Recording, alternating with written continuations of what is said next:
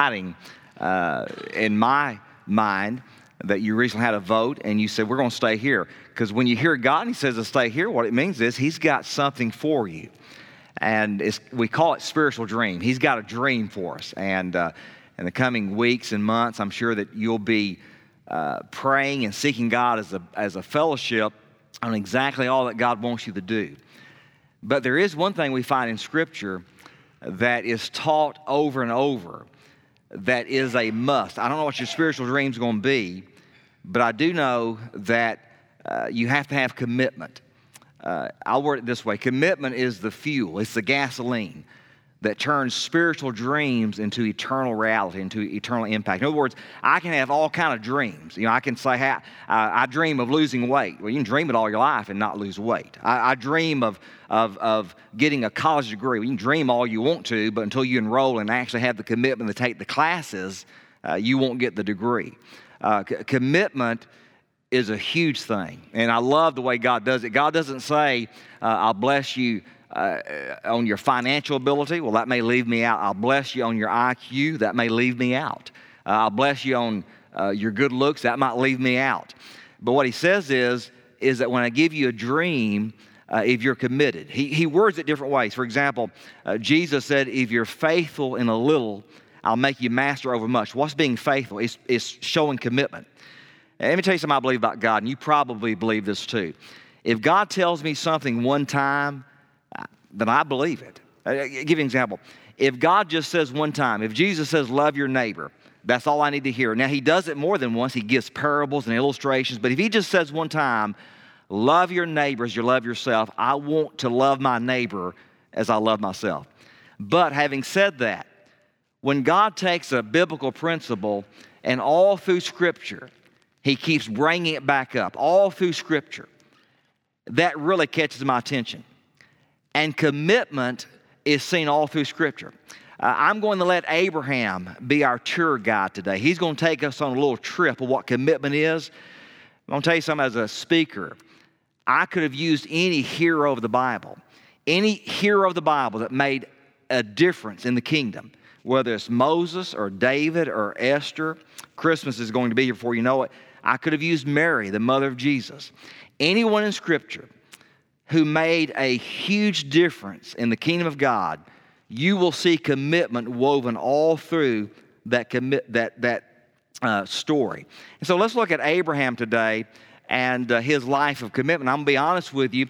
Again, you can have a dream, but you're going to have commitment. And sometimes, again, I'm positive. I think that's positive. I think, wow, if I'm just committed, God can use me. Well, I can be committed. Again, if God said, I'm going to use you if you have $1 million, and I'm like, Lord, I don't have $1 million. I'm going to use you if you can score so high on your IQ test. Well, Lord, I might not be able to do that. But when the Lord says, no, you need to have one thing that any human can have. If you will take the dream and be committed. Now, to me, I'm optimistic. I'm like, wow. Other people say, oh, I knew there's a catch. You mean I'm going to have to pray and read the Bible and seek God? Yeah, but anyone can do it.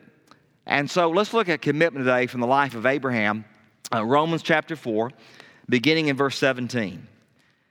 As it is written, I have made you, and God is talking about Abraham, I have made you a father of many nations, in the presence of him whom he believed, God who gives life to the dead and calls those things which do not exist as though they did, who contrary to hope, in hope believed, so that he became the father of many nations, according to what was spoken.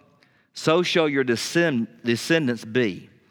And not being weak in faith, he did not consider his own body already dead, since he was about 100 years old, and the deadness of Sarah's womb. He did not waver at the promises of God through unbelief, but he was strengthened in faith, and he gave glory to God. Now, just pause, and we'll talk about this, but understand what he's saying. He was 75 years old in Genesis, and God said, you're going to have a child with Sarah. When Sarah heard the news, you'll remember, she laughed. And it wasn't a good laugh. It was like, yeah, sarcastic, yeah. And now Abraham's 100. He looks at his body. he looks at Sarah's body and he says, I give glory to God. Why? He believed.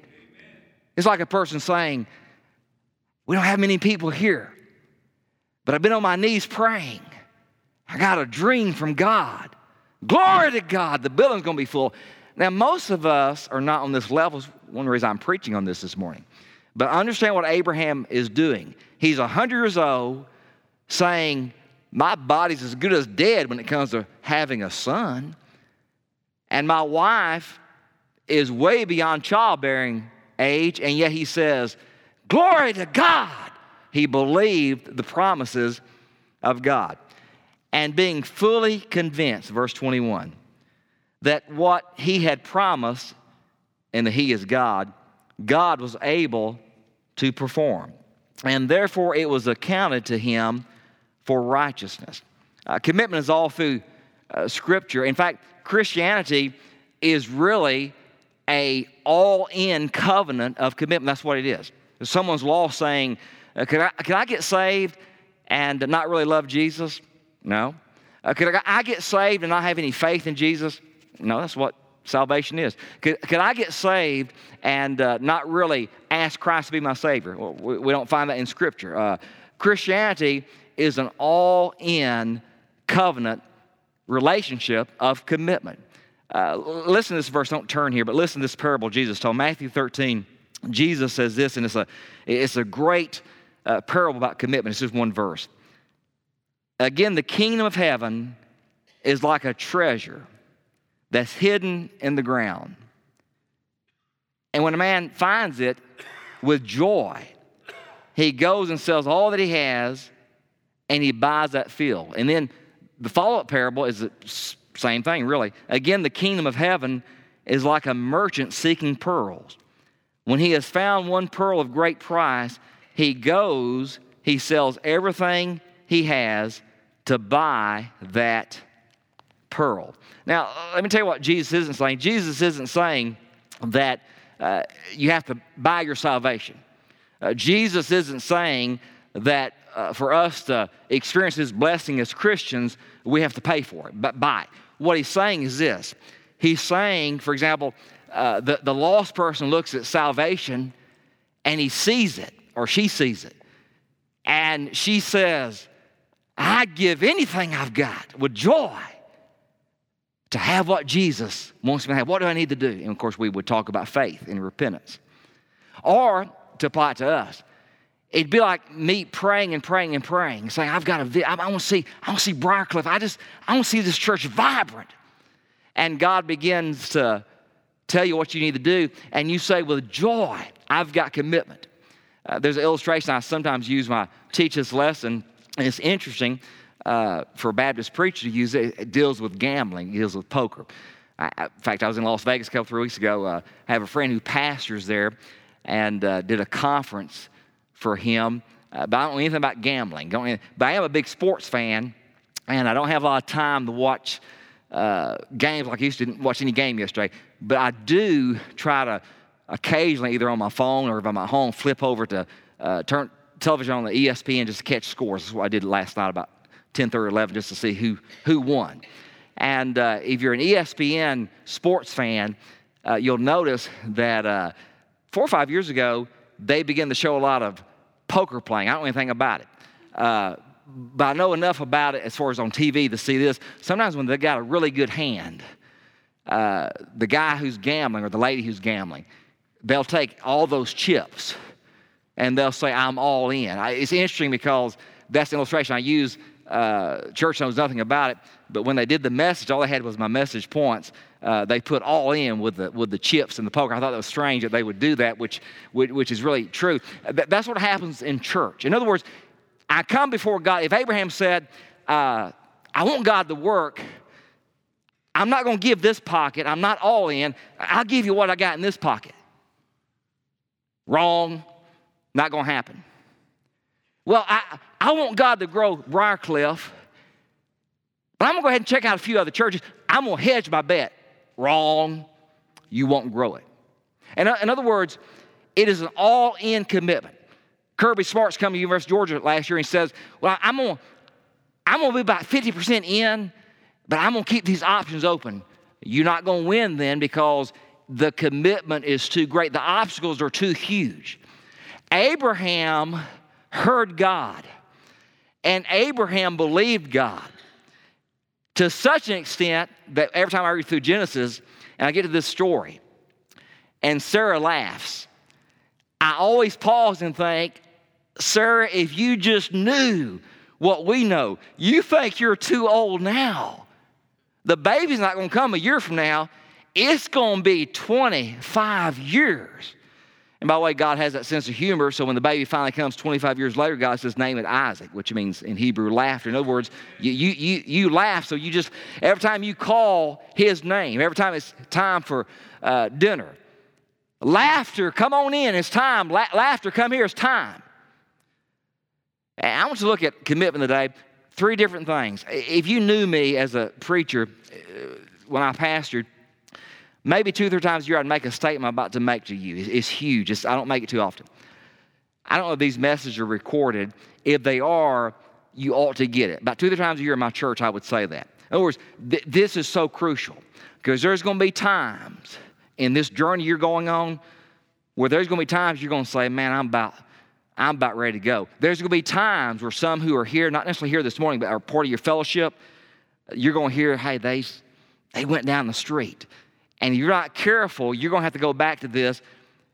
Do you really have the commitment? Do you really believe, in spite of all human odds, do you really believe that God can do what he says he can do?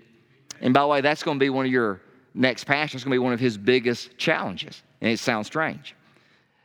To get you to believe that God can really do what he says he can do. That's part of what I have to do every day and you have to do. One reason I have a devotion every morning, I have to get my mind. Paul said, set your mind on things above. I have to get my mind in agreement that God is really who he says he is. That God can really do what he says he can do. By the way, when we tell people to confess, you know what the biblical word for confession, what it means? To agree with God. In other words, sometimes God has to bring all kind of brokenness in my life till I finally say, okay, God, you're right. What you believe is true. And so let's look at commitment today. 3 different things. First of all, commitment goes where it's got to go. I'm committed. For example, I want to be a pastor, a 20-year-old guy says. Then when he's 22, he's in a situation that's real unbearable. And someone says, hey, I can get you a job at Delta. Or I can get you a job at whatever company. And all of a sudden he says, I wouldn't mind doing that. And then I would have to say, well, what has God called you to do? Because commitment goes where it's got to go. God tells Abraham something that in our day doesn't seem too strange. He says, leave your country, leave your family. Abraham lived in a day where a lot of folks were born and they may have lived 80 years and never traveled more than 10 or 15 miles from their house. And God shows up to Abraham and says, leave everything you know. And because you're like me, you're a church person. If you're asked, should he do it? Oh, yeah. But now, just because I believe Abraham should obey God doesn't mean I'm going to tithe or I'm going to witness or I'm going to pray, because that's me having to do it. So we look at Abraham and say he should have done this. And there's a strange verse in Hebrews chapter 11 about Abraham. I love the way it's worded. It says, Abraham went out not knowing. It's just a strange. He went out going, but not knowing, my translation says. Isn't that strange? Where are you going? Don't know. And let me tell you why it applies. You need to remember this. Some of you won't get this, and so down the road, 6 months from now, a year from now, pastors, we need to take this step. So, okay, before we take that step, what's the second step? I don't know. Because God doesn't always tell you the second and third step. Anybody know what I'm talking about? He went out going. Read the verse, Hebrews chapter 11.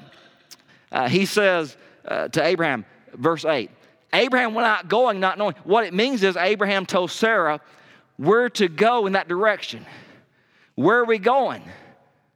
And Abraham says, that's strange. God didn't tell me where we're going. He just said head east. Okay, well, you're my husband. We'll do it. How are we going to live? I don't know. How are we going to have enough food?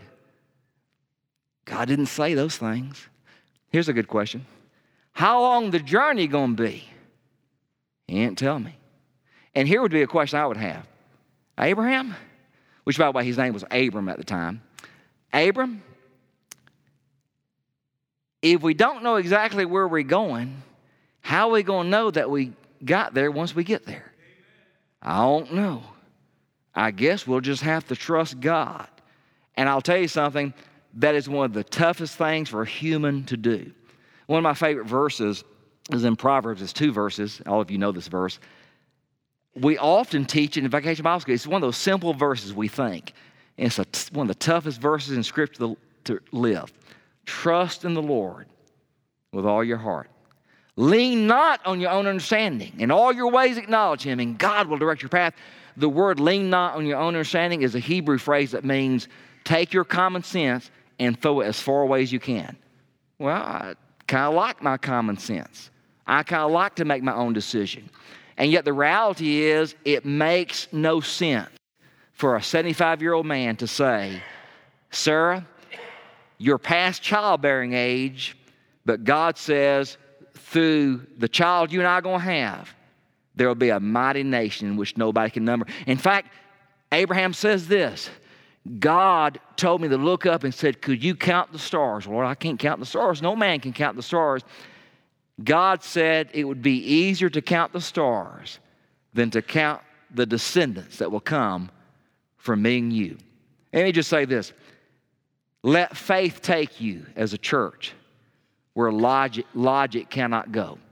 Because can I tell you this? Anybody with common sense can tell you 50 reasons why you're not going to survive. Anybody can tell you there's 50 reasons you'll never fill this building up. But I'd rather hit my knee and say, well, Lord, that's what a man says. Lord, that's what a woman says. What do you say? And so Abraham reached a decision where he basically said, I'm all in. David Platt, who's our International Mission Board president of the Seven-Baptist Convention, he likes to use a phrase. He uses it all the time. I've heard other people use it for him, but he uses it all the time, so let me give him credit for it. He says when it comes to, he says missions, but I'm going to say when it comes to commitment, when it comes to doing God's will, he says you do something with God that you don't do with anybody else. He says with God, you take the check and you go ahead and sign your name and you give the check to God. You say, okay, God, here's my check. I'm all in. There's my signature. Go ahead, Lord, and fill in the blank. And what he's saying is when it comes to God, you approach God and say, God, I'm at a stage where I don't care. Whatever your desire is, you do that. Wherever you want me, you fill that in. And as soon as you give me clarity, this is where I'm to go. I may not know the next step, but all I need to know is this step here. Give me the next step, and I will be obedient to take that step. I will do what you want me to do. Now, think about, say you have a mortgage. Just say you have a mortgage. You would never say, I trust that bank. I'm just going to sign my signature and put in there, just fill in whatever amount you think you want this month. You'd never do that. But Dr. Platt's right. When it comes to God, I have to throw common sense out the window. I have to go before God and realize, God, I think I've got part of this figured out. I don't tell you what to do. You tell me what to do. I don't tell you my plans for Briarcliff. You tell me your plans for Briarcliff. I don't tell you this is non-negotiable, God. I have to have this. I go before you and I ask you, Lord, what are your non-negotiables? So are you committed? And if you're committed, are you willing to go where you got to go? Second thing is this. Commitment in the life of Abraham was not only the fact that he was willing to go where he had to go. Commitment does what you got to do. Commitment does what you got to do. Let me tell you about commitment and spiritual dreams. If you have an ounce of spirituality, We love spiritual dreams. I love spiritual. I love to think about God growing a Sunday school class. I love does this excite you? To think about maybe 40 or 50 people being in a choir, is that exciting? But you know what it takes? It takes commitment. It takes somebody's working, somebody has some kind of commitment. I love being on this side and thinking about commitment. I love thinking about whatever that is. But when it comes to paying the price, that's a different story. But commitment does what it's got to do. I'll give you a biblical illustration. Of course, it's all over the life of Abraham. Abraham, why are you going on a 25-year journey? God told me to. You would think this. He's committed enough to do it. You think maybe 6 months into it, I ain't going no further. Been doing this 6 months, and I'm thinking, 6 months, you got 24 and a half more years because I've got the hindsight he doesn't have. I've got Scripture. You think 5 years into it, Sarah might say, Abraham, let's drink a cup of coffee and talk about this. I mean, I've been with you on this. But I'll be honest with you. About a year ago, I began to, it's been 5 years. And I want to say, hang on, you got 20 more years to go. But boy, he traveled everywhere. One part of Scripture, I think Hebrews 11 says, he lived in tents. Why? Because there's no reason to build anything. He's going to just stay here for a few days or a month or 2, 6 months, and pick up and leave. As soon as God told him, he's going to have to leave. Now, guess what God did to him? Because God does what he wants to do. God never looks at me and says, tell me what you want me to do today for your convenience and for your popularity and for your success. Well, that's not what Scripture does. God's about his agenda. God's about his kingdom. God's about his glory. He doesn't share his glory with anybody. And so God looks at him and says, your name is Father, Abram. Let me tell you what I'm going to do for you. I'm going to put the H-A-M in the English on there. Abraham, that means you're not just a father. You're a father of many nations. Romans 4, that's why Abraham embraced the promises of God. Abraham would get up in the morning and he'd shave and he'd say, man, I got a lot of kids. Where are they? Oh, you can't see them yet. You often hold the dream of God in your heart before you have it in your hand. It's called faith. In other words, even though you don't have it, you have it. You ever prayed for something? And in your prayer time, you begin to rejoice and thank God for it, when in reality you didn't have it. But we call it praying through. You ever prayed through something where you just knew?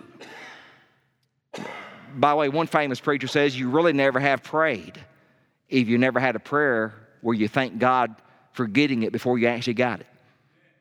So Abraham goes, and I'm using our language, but goes this town and looks at Sarah and says, well, we just arrived here. I don't know how long we're going to stay, but, my hair is looking bad. I'm going to go down to the barber shop. He goes to the barber shop. His time to get his hair cut. What's your name? My name is Father of Many. Oh, how many kids you got? None. What did you say your name was?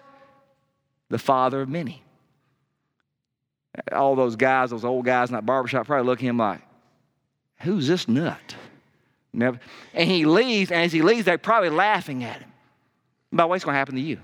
How's Briarcliff doing? And I'll tell you, I've never been as excited.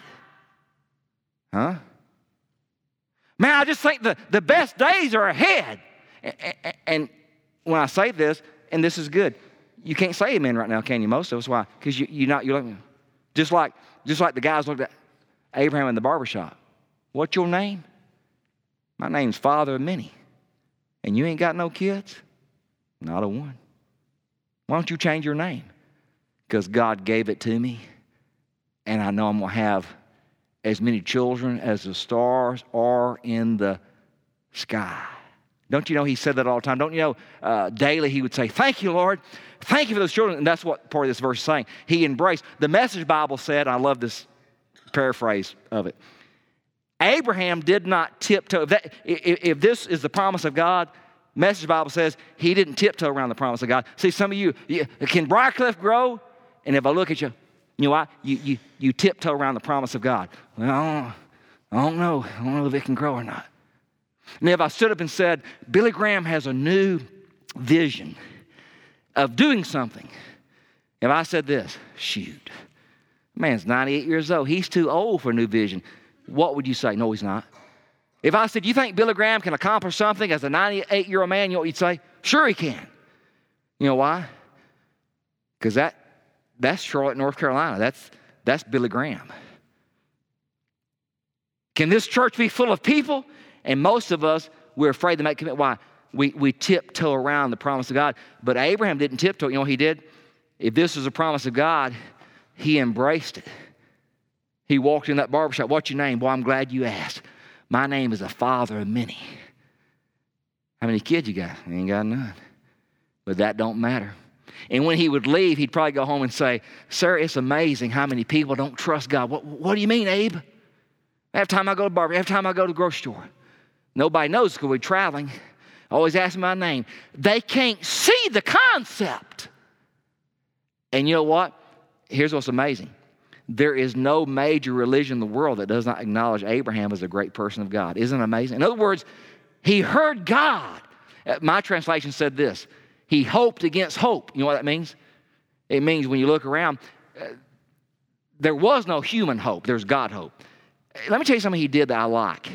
He didn't live in a fantasy world. When I read those verses, you know what it says? Abraham looked at his body and said, man, I'm old. Abraham looked at his wife and said, she's younger than me, but to bear a child, any doctor will tell you she ain't going to have no child. But he said, in spite of what I see, if you're in business, we call it institutionality. Institutionality means we used to be doing this, we're not doing it anymore. We used to have this many people, we don't have it anymore. I used to be a 40-year-old man, Abraham says, very healthy. But I'm 100 years old now, and I'm not as healthy as I used to be. But he says, but you know what? In spite of it, I love the phrase, I'm hoping against hope. And by the way, whoever you call as pastor, he better not say one thing up here and drink coffee with guys like me and say, how's it going? Shoo, ain't no hope there. You're doomed. Abraham believed God. Let me give you a biblical example. Spiritual dream takes commitment. Commitment does what it's got to do. So David had a spiritual dream. You ever read 1 Samuel 17? That's a famous story of David and Goliath. If I asked you what was David's dream, if you don't think this through, you might say something that would seem true, but it's not. Well, his dream was to kill Goliath. No, it wasn't. He'd care less about Goliath one way or another. He didn't even give Goliath thought till he went down to give his brother some food for the battle. But then he saw Goliath. If you read all the Psalms, we think David wrote maybe 77, 78 Psalms. We're not quite sure, but we think that. If you read all his Psalms, what you see is a person from a teenager to the time he dies as a senior adult who had a passion for God. And so I'm going to give a little mission statement that could have been true for David. If you read the Psalms, it seems to be true. It seems like the priority of David's life was to see the glory of God rest on the nation of Israel, because Israel in the Old Testament is God's people. He wanted to see this. In other words, what's your dream, David? See the glory of God rest on Israel. I want to see God get all kind of exaltation. I want to see God be glorified. To such an extent, as a senior adult, he wants to build a temple. He prays. And God says, you're not going to build the temple. And the reason is, David, because through your ministry, you've lived in a time of war, and you've had to be a man of war. That's not wrong. But I don't want my temple to be named after a man of war. I'm going to let your son Solomon experience some time of peace. We're going to call it Solomon's temple. You know what David does? He does something a lot of us wouldn't do. A lot of us would say, well, if I can't build it, I ain't going to do it. I'll just go join another church in. Well, if it's not going to have my name on it, I won't do it. You know what David says? David says, Lord, let me ask you a question. He prays. It's a great prayer in 1 Chronicles. Lord, if I can't actually build it, could I raise the money to build it? God says, yeah, go ahead. And we believe as we look at what money would be today, he raised a few billion with a B dollars. And if you read that prayer, you know what he says after the money comes in? He says this, wow, Lord, who am I that you would let me be a small part of raising money for your temple, for your glory? And so he wants to see the glory of God rest on Israel. And here's the commitment. Do you really want to see the glory of God on Israel? Sure do. Well, guess what, David? There's a giant, the largest man on the face of the earth, a warrior. He's mocking God. He's robbing Israel of God's glory. What you going to do? Some of us, well, I want to see the glory of God on Israel, but God gave me a mind. He gave me the sense not to go out and do something too dangerous. You know what David says? I'm going to quote him. It sounds a little vulgar. David says, who is this dog that would mock the God of Israel? So he goes out and does what God wants to do. Here's the two dangers to spiritual dream. One is the danger of difficulty. Now, I'm optimistic, I'm going to be honest with you. You want to see a choir one day? It's going to be hard, but it can be done. You want to see, by the way, last church I pastored, we went from about 45 in the choir to a good Sunday, it was about 220 in the choir.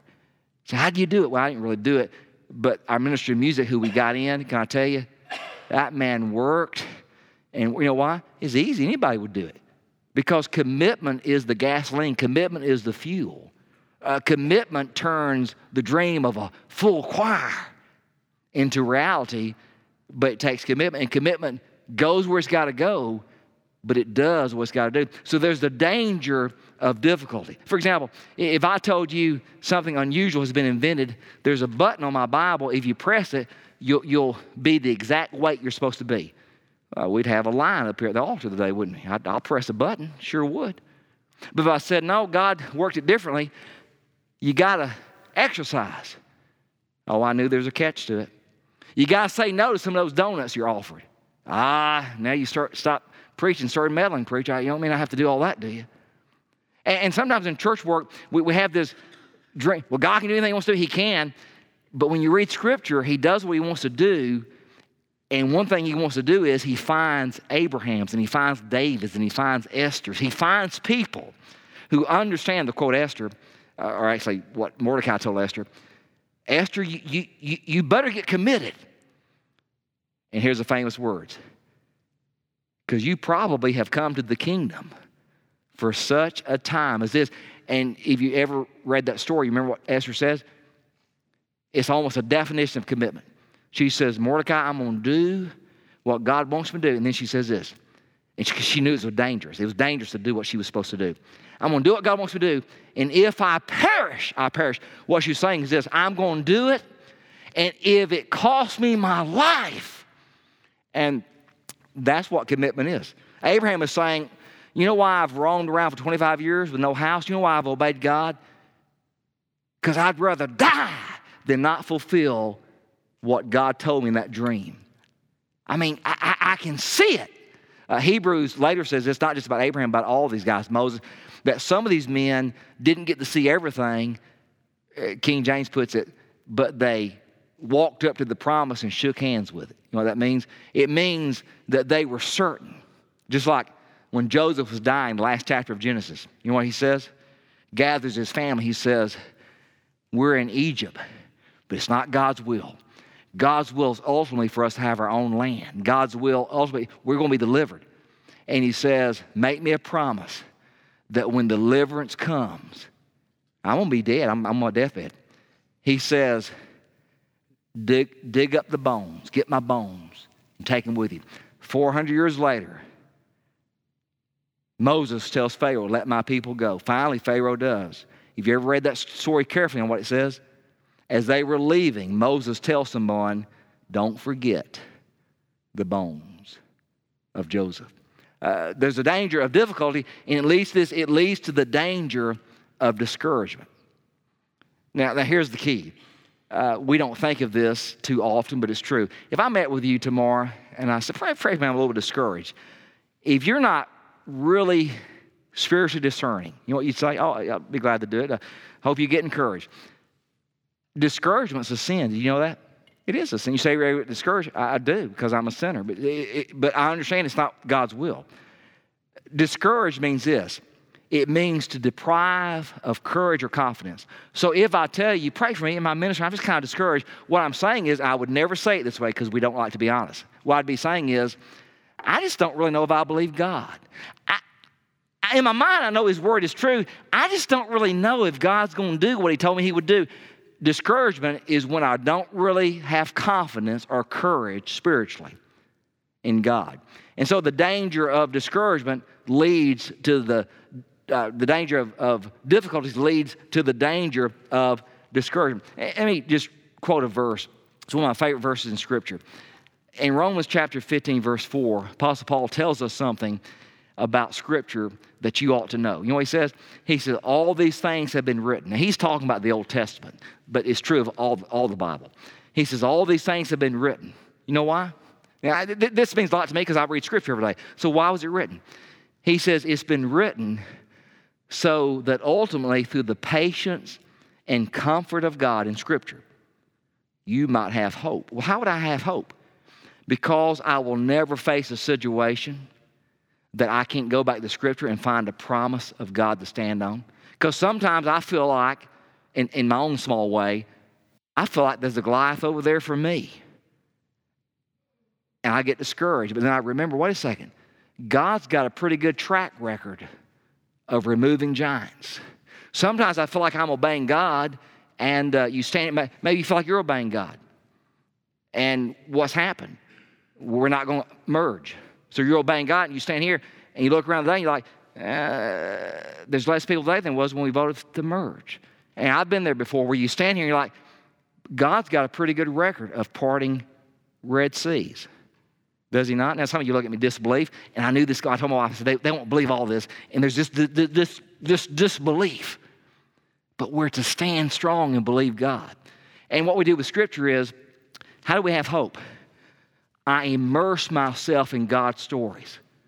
Or if I was a pastor here, I'd be in my private chamber praying. I'd be saying, God, it's empty. Lord, we need help. And by the way, that's a pretty good place to be, isn't it? In other words, if I told you I'm in a situation where I really need God to show up, well, amen. By the way, there can be no miracle unless there's a need of a miracle. There's never a message without those first 4 letters. Mess. That's where messages come. Give me your testimony. Or break it down. There is no testimony without the first 4 letters. T-E-S-T. The testing gives us a testimony. And why is that important? Well, it's important because as people come in to visit, you know what they want to see? They want to see somebody saying, God is good. God is awesome. Here's what He's going to do, as opposed to coming in and looking around and seeing people.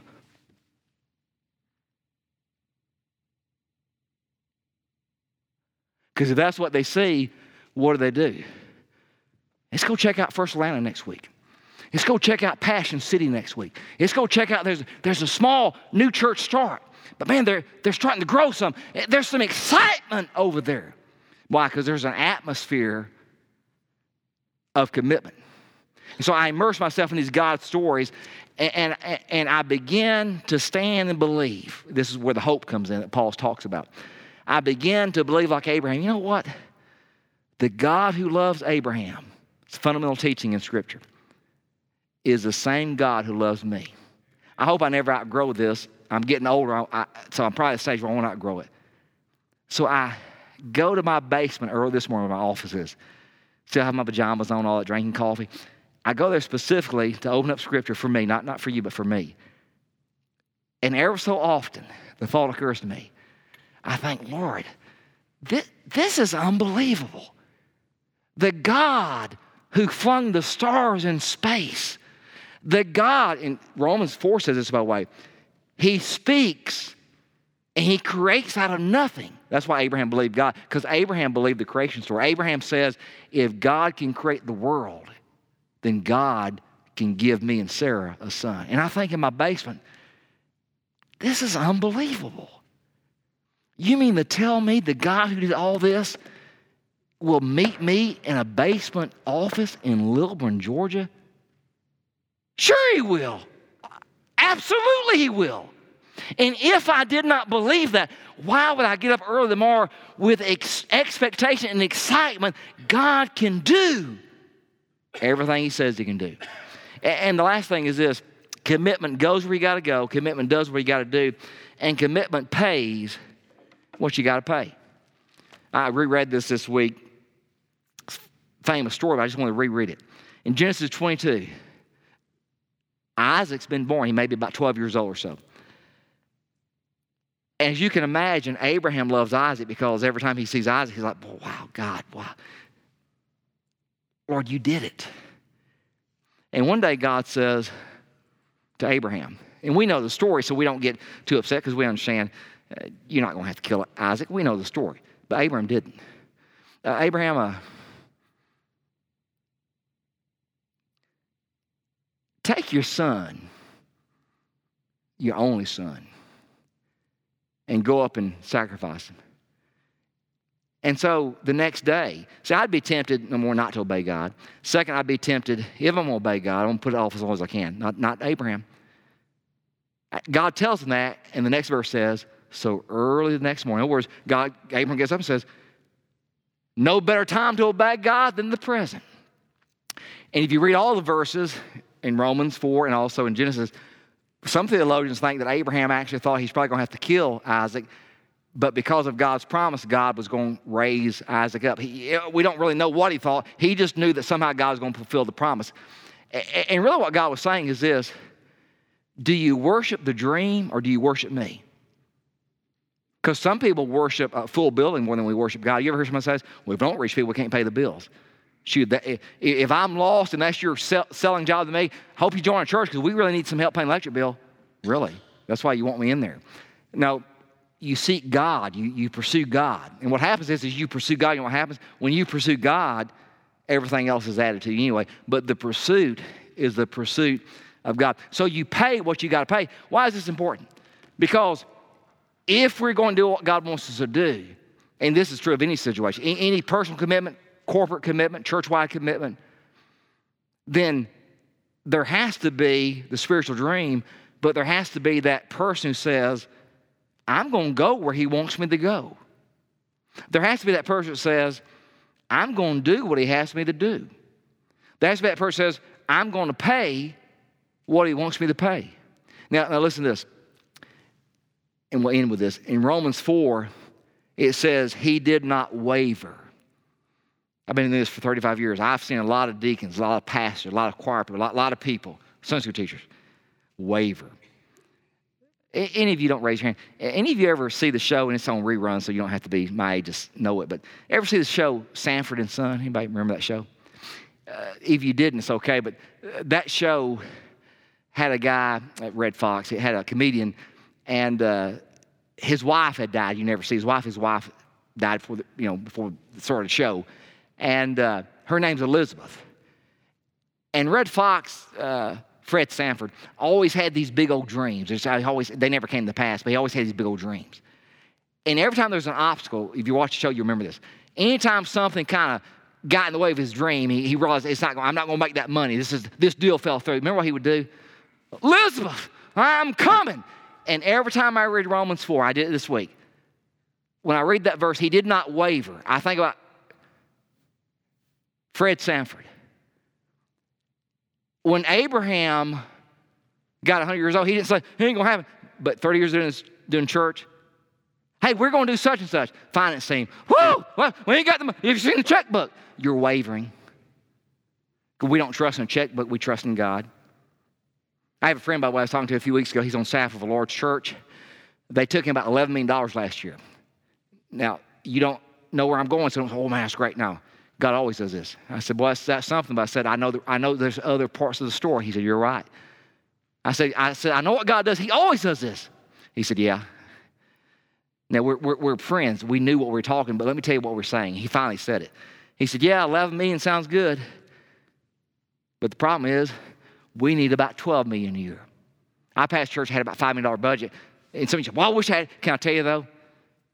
God always does this. God never lets you get to a place where you say, wow, I don't have to trust him today. I've got plenty of, I don't care who you are. The Billy Graham ministry, I've got buddies that work there. Can I tell you, there are days they get on their knees and say, God, there's some television bills coming. You know why? Because God loves us so much. And Abraham never reached the stage, no matter what. If Abraham was a member here with his faith, we're going to do this, we're going to do that. Abraham never said, whoa, how are we going to? He never wavered at the promise of God, but he believed that God could do what only God can do. Commitment, don't ever forget this, commitment is the fuel that turns spiritual dreams into a reality. It turns spiritual dreams into eternal impact. Are you committed? Here's what it takes. Will you go where he wants you to go? Will you do what he wants you to do? And will you pay what he wants you to pay? And I would say that's probably something you need to decide in the future before you ever call anybody else, because if the answer is no, you almost are at a stage of saying, why even pursue this anymore? Are you committed to standing on the promises of God? To me, this is optimistic, because with the promise of God, that may be all I have. I mean, visibly, there's nothing else I see sometimes. But the reality is, the promises of God are more valuable than anything else I can have in life. I want every head bowed, every eyes closed. We're going to have a prayer time, then a time of commitment.